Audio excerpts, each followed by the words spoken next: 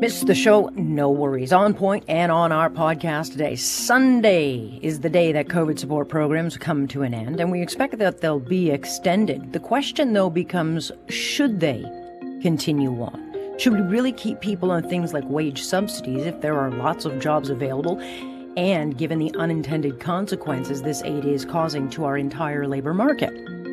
Justin Trudeau says we have to forgive him for not focusing on monetary issues because he worries about families, the same families now being hammered by multiple monetary issues like rising inflation, energy costs, foodflation. If the Prime Minister isn't focused on this, then it is absolutely unforgivable. And an interesting court ruling on a social media mobbing that makes very clear it is not okay to post whatever you want. We'll talk about why context matters on what you post and what a false narrative cost two Ontarian women who lost their livelihoods and their reputations because of a totally unjustified social media mobbing based on one click and one frame of one video. Let's talk.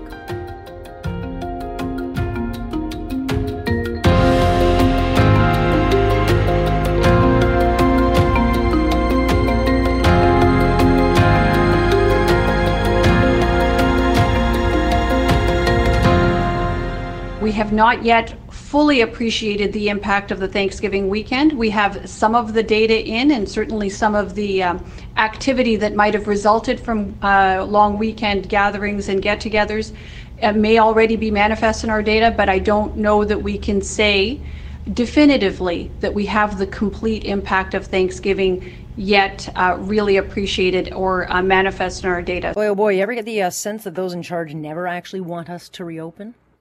That is the voice of Dr. Killjoy Davila trying to justify what is really unjustifiable, and that is why small businesses remain locked down. Even though cases are lower than they were in the summer, she is saying that they still need data from a holiday that was 10 days ago. I don't know what planet these people are on.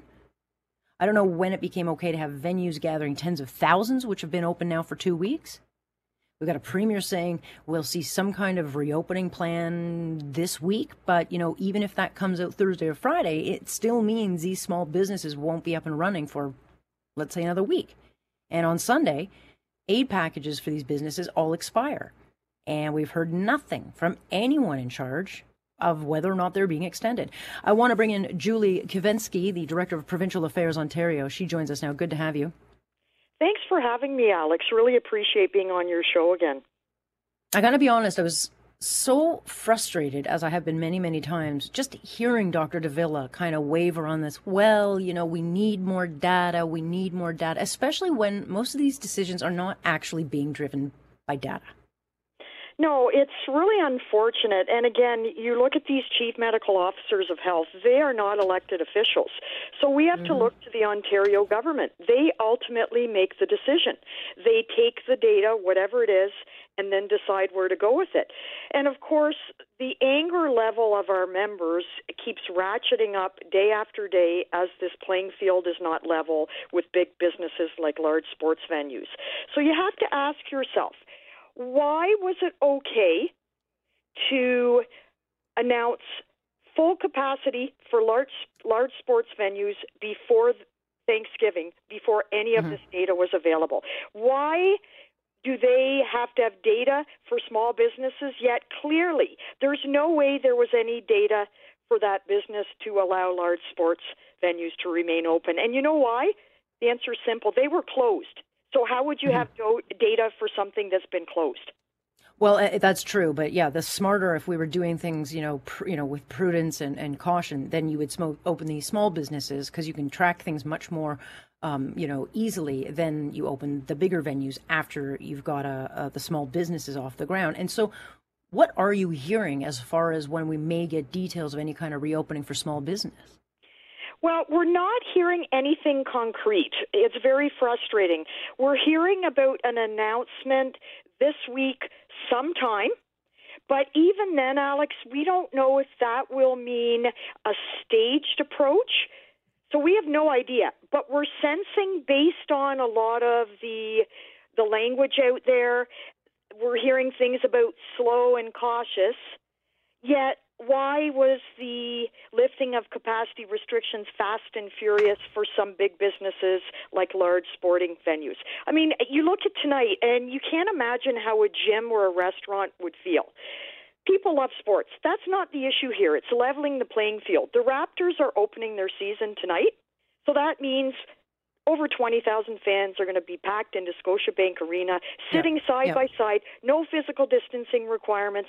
Yet, if I'm a gym, I'm at 50% capacity. If I'm a restaurant, I still have physical distancing requirements. If I'm a bowling alley, I can only open half my lanes. And what makes it more frustrating, Alex, is the fact that all of these businesses are doing the same thing. They all have to check for vaccine credentials, and they all have strict health and safety protocols. And I would argue that a small business owner can watch his business more like a hawk just because it's not as big as a giant sports arena.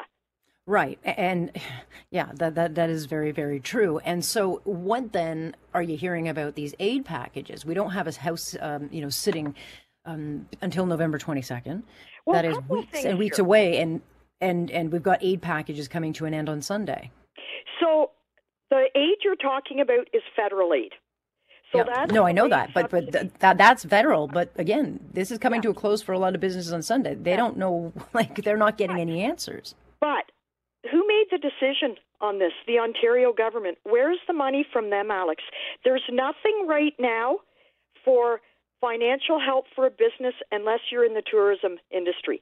There's no help for these poor businesses that are dealing with unruly customers because they're implementing the government's vaccination policy for vaccine certificates.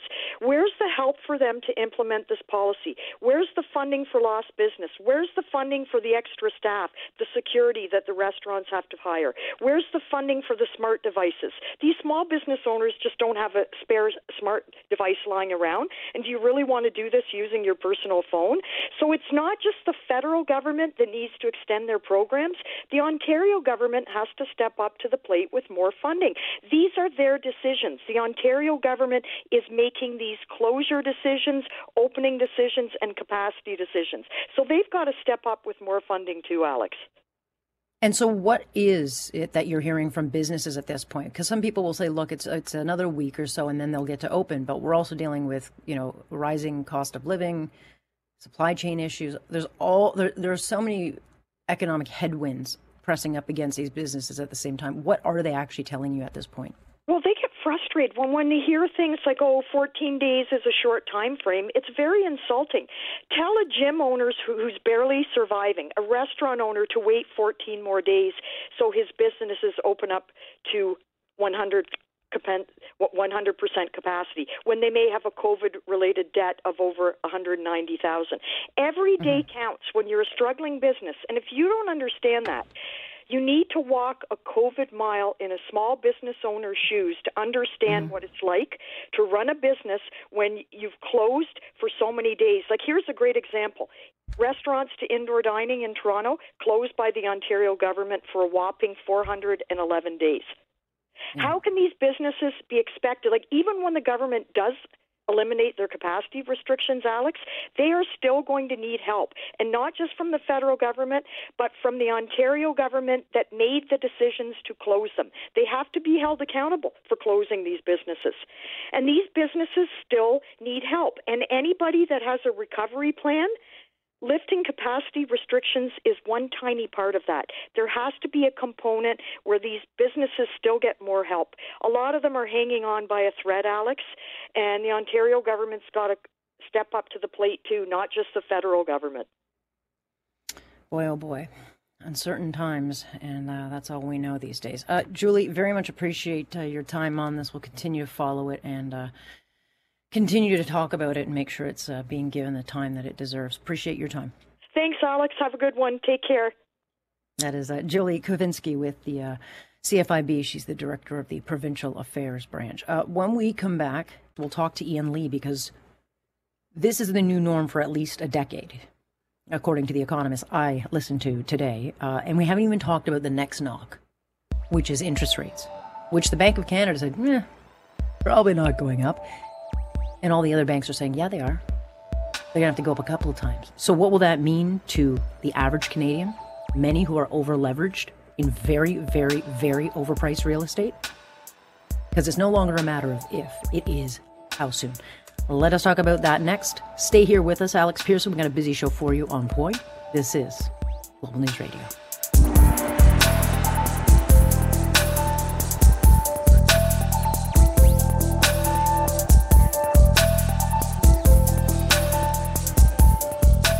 So as we head into the end of this year, there's really no reprieve in some of the recent drivers of higher inflation. We'll have to look to 2022 probably for any sort of a deceleration in the headline rate of inflation. And there you go. That is the CIBC coming out with their people talking about this. And there is no really bigger headline, not for this country. Pocketbook issues are the number one issues facing Canadians. They always were and should have been treated so during the election where we talked about nothing. Inflation, of course, surpassing all predictions, now sitting at 4.4%. This is the highest we've seen since 2003. And then, of course, you add in all the foodflation, which is 4%. I don't know if you've bought meat lately, but meat has doubled in price. Fish is pretty much unaffordable. Milk, all these things going up. And then you've got the increased energy costs, driving up the price of fuel and heating costs. And then we'll just keep driving prices up on everything. And we don't have a parliament that gets back to work until November 22nd. And then, of course, in a couple of months, interest rates will go up. Bank of Canada said they wouldn't do it, but all the banks are saying otherwise.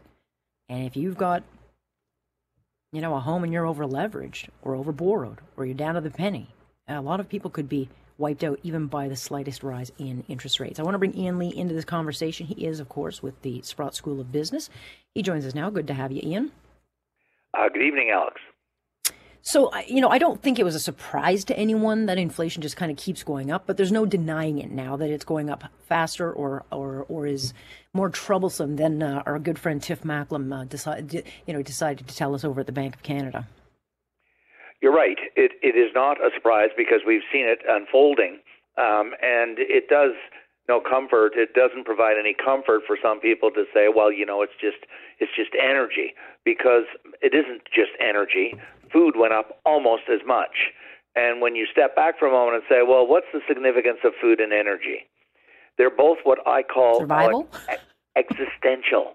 Yeah. If it's your tires on your car, they're worn you, well, I can reschedule them. I can squeeze another couple of months, maybe another 3 or 4 months to the spring. New suit, new clothes, the collars are kind of worn. You can reschedule, postpone, kick it down the road. Most consumer purchases can be canceled, rescheduled, postponed, etc. You cannot say, I can't afford to eat, so I'm just going to stop eating for the next year. That's not on the cards. It is not. Nobody can contemplate that. That's why I say it's existential. And energy is likewise.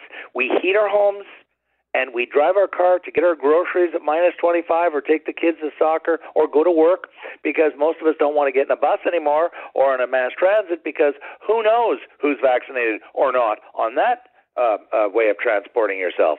So my point being that in the two most acute products or things that we use and consume, food and energy, they're going up the most. And we can't stop eating, and we can't stop heating our homes or driving our cars. So this is why it's even worse than I think the situation looks, because energy, there's no end in sight. The carbon tax is going to keep going up. It's only at $50. It's supposed to go to $175. We could be looking at it next year at $2 a liter, or at least a year and a half. And of course, people aren't even talking about natural gas. There is a carbon tax on that, and the natural gas price is going up because of the shortages in Europe and China. It's going to come through here just as the winter starts to get really cold, and they're going to be seeking price increases on natural gas. So again, this is an existential thing that we use. You've got to heat your house. You don't have a choice. I'm saying that because the Prime Minister says, well, carbon tax just, change your behavior. Well, switch to what? Switch to what? Yeah, well, freezing my butt off was not really in the cards for 2021-22. I mean, we suffered enough. But that literally it is, for some people, it's going to mean they go without heat or block heaters or whatever. But, 9 in 10, I'm sure you saw the Angus polling today. When you look at what people are worried about, 9 in 10 identify rising cost of living as a greater concern than job or income security, which is a pretty scary thought, because you can't have one without the other. Well, because people understand. They really do understand this is existential. It's about, will I have enough money to afford to eat? Will I have enough money to afford to drive my car? Will I have enough money to heat my house? This isn't academic. This isn't theoretical, and this is what I really don't think that the activists have really thought through. They don't realize that. I debate activists. So, they say, well, just change your behavior, as if you can somehow stop eating, or if you can somehow stop heating your home. And to say, well, just switch to something else. It's not that simple. It's $5,000 to buy an electric furnace. You got to rewire your house. You're talking thousands and thousands of dollars, and electricity is 15 cents a kilowatt hour, and natural gas right now, when you use the formula to convert it into the equivalent, is about 6 cents a kilowatt hour. So if you switch from natural gas to electric heat in your house, you're not only will the cost of converting go through the roof, but your operating monthly bill is almost 3 times higher for electricity than it is for natural gas. So, and we should point out, though, it also hits. Yeah, we should point out, though, that rural versus urban is also a factor, because if you're a farmer and you have to start drying your crops and paying for all that stuff, they pay a fortune for that. And that, of course, will drive food costs up. I mean, there's so many hits of what, different people will experience. And then people say, well, what can the government do? Well, I don't know what people thought would happen when you stopped oil coming out of the ground and then you put on a carbon tax and then a clean fuel tax. I mean, governments have all these taxes they put on. So the everyday people should be calling them and saying, get rid of the clean fuel tax. So that would take, 13 cents off a tank of gas. There are things that both the provincial and federal government can do, but they won't, Ian, because they are so ideological. In fact, if you want the big picture round number, it's about 1/3 of the cost of gas at the pump is taxes to all levels of government. So at $1, just to do round numbers, $1.50. I know gas is not quite $1.50, but just make it nice and simple. $1.50, 1/3 of $1.50 is 50 cents. And so about 50 cents on $1.50 a liter, and gas is not quite, almost at $1.50 a liter. So about 50 cents of that is different taxes: carbon taxes, sales taxes, excise taxes, etc. And that's just on gasoline for the car. But the larger point is, and I wanted to go back to your point. They've been trying to shut. In fact, activists and governments are talking about shutting down pipelines, shutting down refineries, and reducing our use of natural gas and oil, which of course is used to refine into gasoline. And yet they haven't built the alternatives for us to replace it with. If you're going to do that and close down or shut down or reduce the supply, then you better have the alternative energy system in place first before you do that. And hopefully it's going to be reasonably similarly priced and not massively more expensive, because if the government goes down that road, there's going to be blowback. There's going to be, I think this winter we could see it could get very, very serious if people start to think they won't have enough money to heat their home. And it's going we saw what happened in Ontario. We got a preview of what happens when you turn everything over to green energy too quickly, and then the prices go up. And it's only because we, the taxpayers, subsidize it now that it stays low. But we are paying to keep our prices low. Exactly. But, the other hit, and while the Bank of Canada said, no, we shouldn't worry about that until 2022, maybe. But the traders are betting that the Bank of Canada will be forced to raise interest rate tax earlier than expected, and it will be 3 hikes by the end of 2022. So it may go from... I believe we're going to see a rate hike in the early part of the new year in 2022, because they have to respond. They can't let inflation become embedded. And I mean, this is just intro central banking 101, and it's every country around, major country, Western country.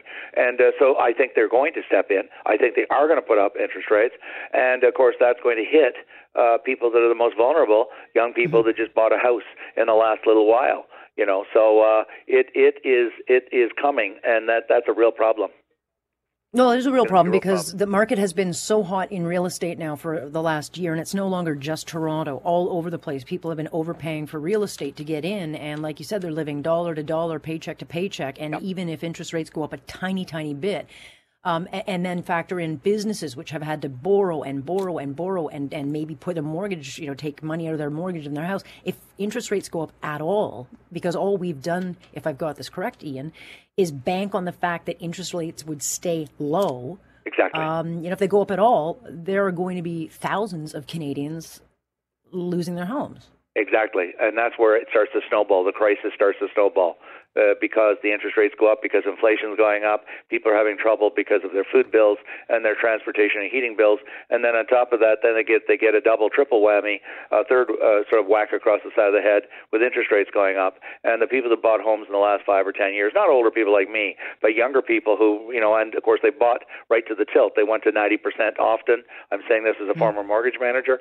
That when you're young, you don't have any down payment, you have very little, so you get the maximum mortgage possible. 90% debt to debt to loan value ratio, and then some people are going to have to sell their houses or lose their houses, and so we're going to begin into that sort of trap, if you will. So it's not looking good going forward. No, and as someone who's dad went bankrupt back in the 80s, I know what that's like, and it's a very, very scary thing for people, and that's why when I talk about bricks and mortars, I'm not talking about bricks and mortars, I'm talking about people, real lives, real loss, real fear and pain. So. I love talking to you, Ian. I'll probably talk to you a lot in the next little while, so I appreciate your time, and I thank you very much. Thanks very much. Good talking with you. Thank you. Right. Ian Lee joining us here, and this will be an ongoing headline for a long, long time. Coming up, we're going to dive into a real fascinating ruling about social media and defamation, and a case about context and how one screen grab of one moment ended up destroying the lives of 2 Ontario women accused of doing something they didn't do. And the judge ruled in their favor. So we'll talk about that in just a minute. Alex Pearson here on Point. This is Global News Radio.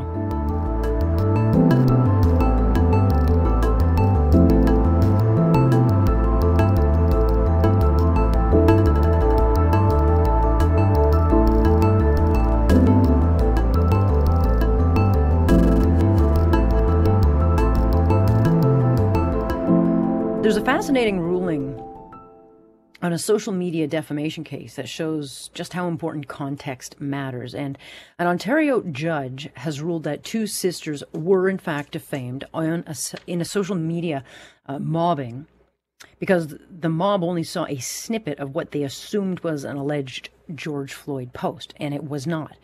The original Instagram post showed a video of one sister play fighting with the other sister's boyfriend, and this is something that the sisters posted often on Instagram. And the man is seen kneeling on the girl's back, which is the one image that was screen captured and ended up sparking a social media mobbing that would cost both sisters their jobs, destroy their reputations. Their addresses and phone numbers were posted online, leading to things like vandalism and threats that eventually forced them out of their houses. They were castigated. They were called white privileged girls, despite the fact that both are Inuit. And the mobbing started when a member of Black Lives Matter took this one screenshot of the video, posted it online, telling her followers that this was a racist act of mocking George Floyd's death, and then posted 100 additional posts calling on her followers to attack, that the girls be fired, their lives be destroyed. And so ultimately, the judge ruled that the sisters were in fact defamed and ordered the defendant to pay $100,000 in damages, but no apology was, in fact, ordered in this. Lauren Honigman is our Global News Radio legal expert. This is a particular area of expertise for you, things like libel, defamation, and those kinds of things. I find this ruling, the whole case, fascinating because this happens so often, but to the degree of what these 2 young women were put through is just shameful. And if I told you that this case is really just one tiny little microcosm of what happens on the internet every day, I wouldn't be over-exaggerating. And it's good that this case came out because a lot of these cases don't make it to judgments like this, Alex. A lot of cases, many of them, because I know I'm involved in a lot of them, get settled before they're ever adjudicated. The reason this came out was because the defendants, the plaintiffs in this case, the sisters, brought what's called a summary judgment application to get it before the court quickly, to saying we don't need to go to trial, we can deal with the issues. And indeed, the judge said, yes, this is appropriate. And why the case is important, I say it's really a snapshot, if you will, of what happens. And you and I have talked about this every day. And what happens is this particular person decides to take this little snippet and post it on her Instagram and on her Twitter and tries to get everybody to join in identifying and denouncing the behavior of the three people in the video, but the two sisters especially. And what ends up happening is what unfortunately always happens is then floodgates open. It goes all around, and before you know it, and when I say before you know it, these things happen, you know, the expression overnight. Well, yes, they can happen overnight. And what happens is that these two women, forget about how they are just vilified on the internet. And I mean, you look at some of the things, but from their own lives, one gets fired as a Canada Border Service Agency worker. Another works in a restaurant. She loses her job. She was trying to be a teacher. Yeah, and what ends up happening. You remember we were talking last night on Counterpoint about meanings when we were talking about Doug Ford and how important meanings are. Well, this defendant tried to argue that the meanings. This is where she tried to say, well, it's true. She tried to take the defense of justification and said, what I was saying when I was making a reference to George Floyd or whatever, or how it looked, it was true. But what the judge said is that, no, you can only prove the truth of defamatory statements, and she hasn't. Her allegations against both girls was no basis in fact. Same with fair comment. They tried to argue that it was fair comment, and they said no. They were not. The words weren't fact or recognizable comment. She's failed to prove that, and so it was. And it's a harsh judgment. Somebody will say, Alex, well, it's only $100,000. Well, okay. They may not see a penny of that. Who knows if the defendant Probably even not. has any money? But here's the important thing. What the judge ordered is take it all down within 10 days, and he permanently prohibited her from publishing any defamatory statements or encouraging anybody else to do so. And that's an order that could come and haunt this person a year from now or whatever. But it's an important decision, and I urge everybody to read it, because one of the key things about the decision, Alex, is the fact that people talk about freedom of expression. We talk about it every day, how important it is. We want the internet to be this wonderful vehicle to allow, and it should be, and it must be, but we always have to draw a line, because words, no matter how you phrase them sometimes, can irreparably damage someone else. And you want to cancel people, this is what happens. Well, yeah, there is such a thing as freedom of expression. There's also consequence for that expression, because, in our business, or in this business, and was your business, I can't just go out and say anything I want. I have to choose my words very carefully, because I can be sued, including on the web. This person, as the judge ruled, called her vicious, misplaced, deserving of punishment, impulsive, naive, misguided.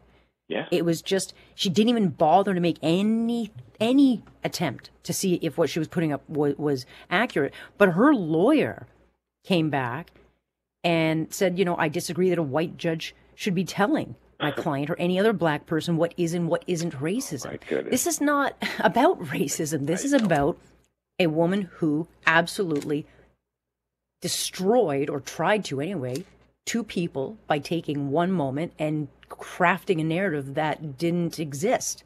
That's right. And that's the argument. That's the whole issue that happens in defamation law.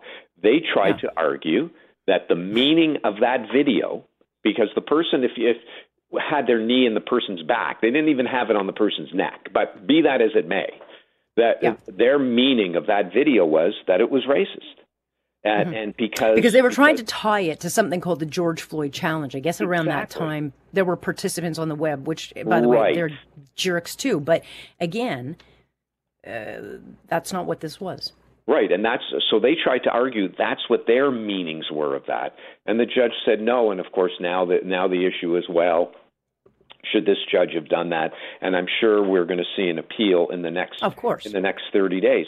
But you see, this is we allow people to be commentators. We allow people, everybody wakes up in the morning and they say, oh, I'm going on the internet. I've got Instagram, I got Twitter, I got Facebook. I can have my own blog. And I'm going to say what I want to say. Oh, I just heard Alex Pearson last night say these 3 sentences on the air. I'm now going to publish what those mean. Oh, I get it all the time. Lord, it happens all the time to us. Come on. That's right.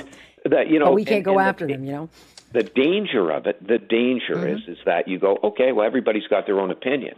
But if something connects, if something all of a sudden connects as it did in this case, and when you look at, as I said, the what gets posted on the internet, where people start, and that was one of the problems, of course. It wasn't just what she said. What was posted on the internet is she's also responsible for, you and your girlfriend make a very ugly couple, and all of these things, and the one apology, there was an apology in this case, but it came from the sisters. They were mobbed so badly that they tried to explain what this was, and when that didn't work, then they started to apologize. Because if the listeners or anybody has ever been through like a Twitter kind of mob, and I've been through several, I mean, it is something. You've got to have a pretty thick skin, because people can leave you literally in the fetal position because it's that loud and ugly, and very, very scary. And so when you look at what these women went through, the fact that they had to leave their home because they were terrified, it's a miracle that nothing happened to them or that they didn't do something to themselves. But in the bigger picture, Lauren, what are their what could they do moving forward? I mean, one of them was trying to get a teacher's job within the Catholic Board. The Catholic Board rescinded that. The other one got fired out of CBSA. Can they then take action against those who just buckled to the cancel culture? Sure. And they could. And, I've had clients who we've been in this position who have said, can I now sue my former employer who let me? Mm-hmm. And what I would always say is, I say, look, why don't we do this? Why don't we write to your former employer and attach the judgment and say, look, this is what happened. You were concerned. You let me go for these reasons. But as you can say, we've now been 100% vindicated. Here's the judgment. Can we talk about me coming back, or can we talk about, whatever? And sometimes that's a better way to do that. But you see, one of the problems, the word we use is irreparable harm.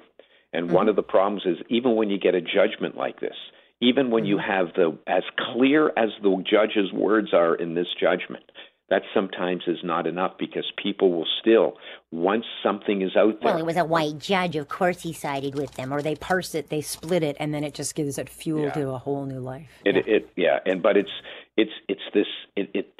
points again to this incredible balance between what we want the internet to be and what we want it not to be. And that's the balance, and that's why when we have these bigger discussions about should government get involved in regulating speech on the internet, and people get up in arms, you can understand that. But I bet if you talk to these two sisters and said, would you have any problem if the government sort of regulated the type of speech on the internet that you were a victim of? You might get a different type of feeling from somebody who's lived through as you described, waking up in that fetal position because the attack is so bad. But this judgment's important, and I hope a lot of people see it and read it and learn from it, and because it's got a lot of lessons in it. Yeah, totally agree. That's why I'm glad we talked about it. So I appreciate your time. Thank you, Lauren. Okay, we'll talk soon. Thank you. There you go. Look, you can say what you want, but there is a penalty to a freedom of speech. You can't just say, as one person did, Alex doesn't like blacks. You can't say stuff like that. Which I told the person, you better retract that, because that is a defamatory statement right there. You just can't go out and say whatever you want. Freedom of speech has a responsibility. So it's a really important case. I'm glad that it came out, and I do hope that people actually learn something from it. Thank you for listening. Of course, you can join us live Monday through Friday, starting 6:30 sharp. Would love to have you. I'm Alex Pearson on Point. This is Global News Radio.